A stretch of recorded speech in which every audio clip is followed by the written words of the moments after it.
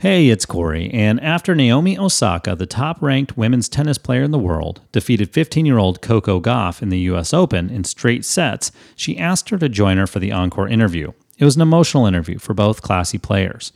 Gauff thanked Osaka for the graceful invitation. Osaka talked of her opponent's performance and gave praise to the Gauff family for raising such an amazing competitor. It was a great example of sportsmanship and class. Osaka's action that day reminded me of these words of wisdom from the book of Proverbs. Don't rejoice when your enemies fall. Don't be happy when they stumble, for the Lord will be displeased with you and will turn his anger away from them. Proverbs 24:17-18.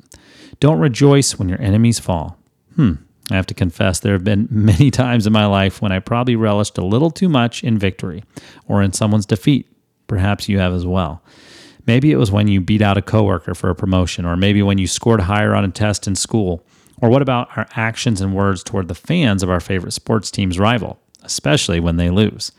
Yes, I think we can all relate to this one on some level. That's probably why stories like the interview with Gauff and Osaka are so special, to see those words from Proverbs lived out and in such humility. It's a great example for us to see competitors at the top level of their sport show such class. While I won't be competing for a championship of any kind today, there will most likely be times that I might be tempted to rejoice when someone else stumbles or falls. I'm going to commit to fight off that temptation and encourage them in their journey. Hope you'll do the same. Have a blessed day.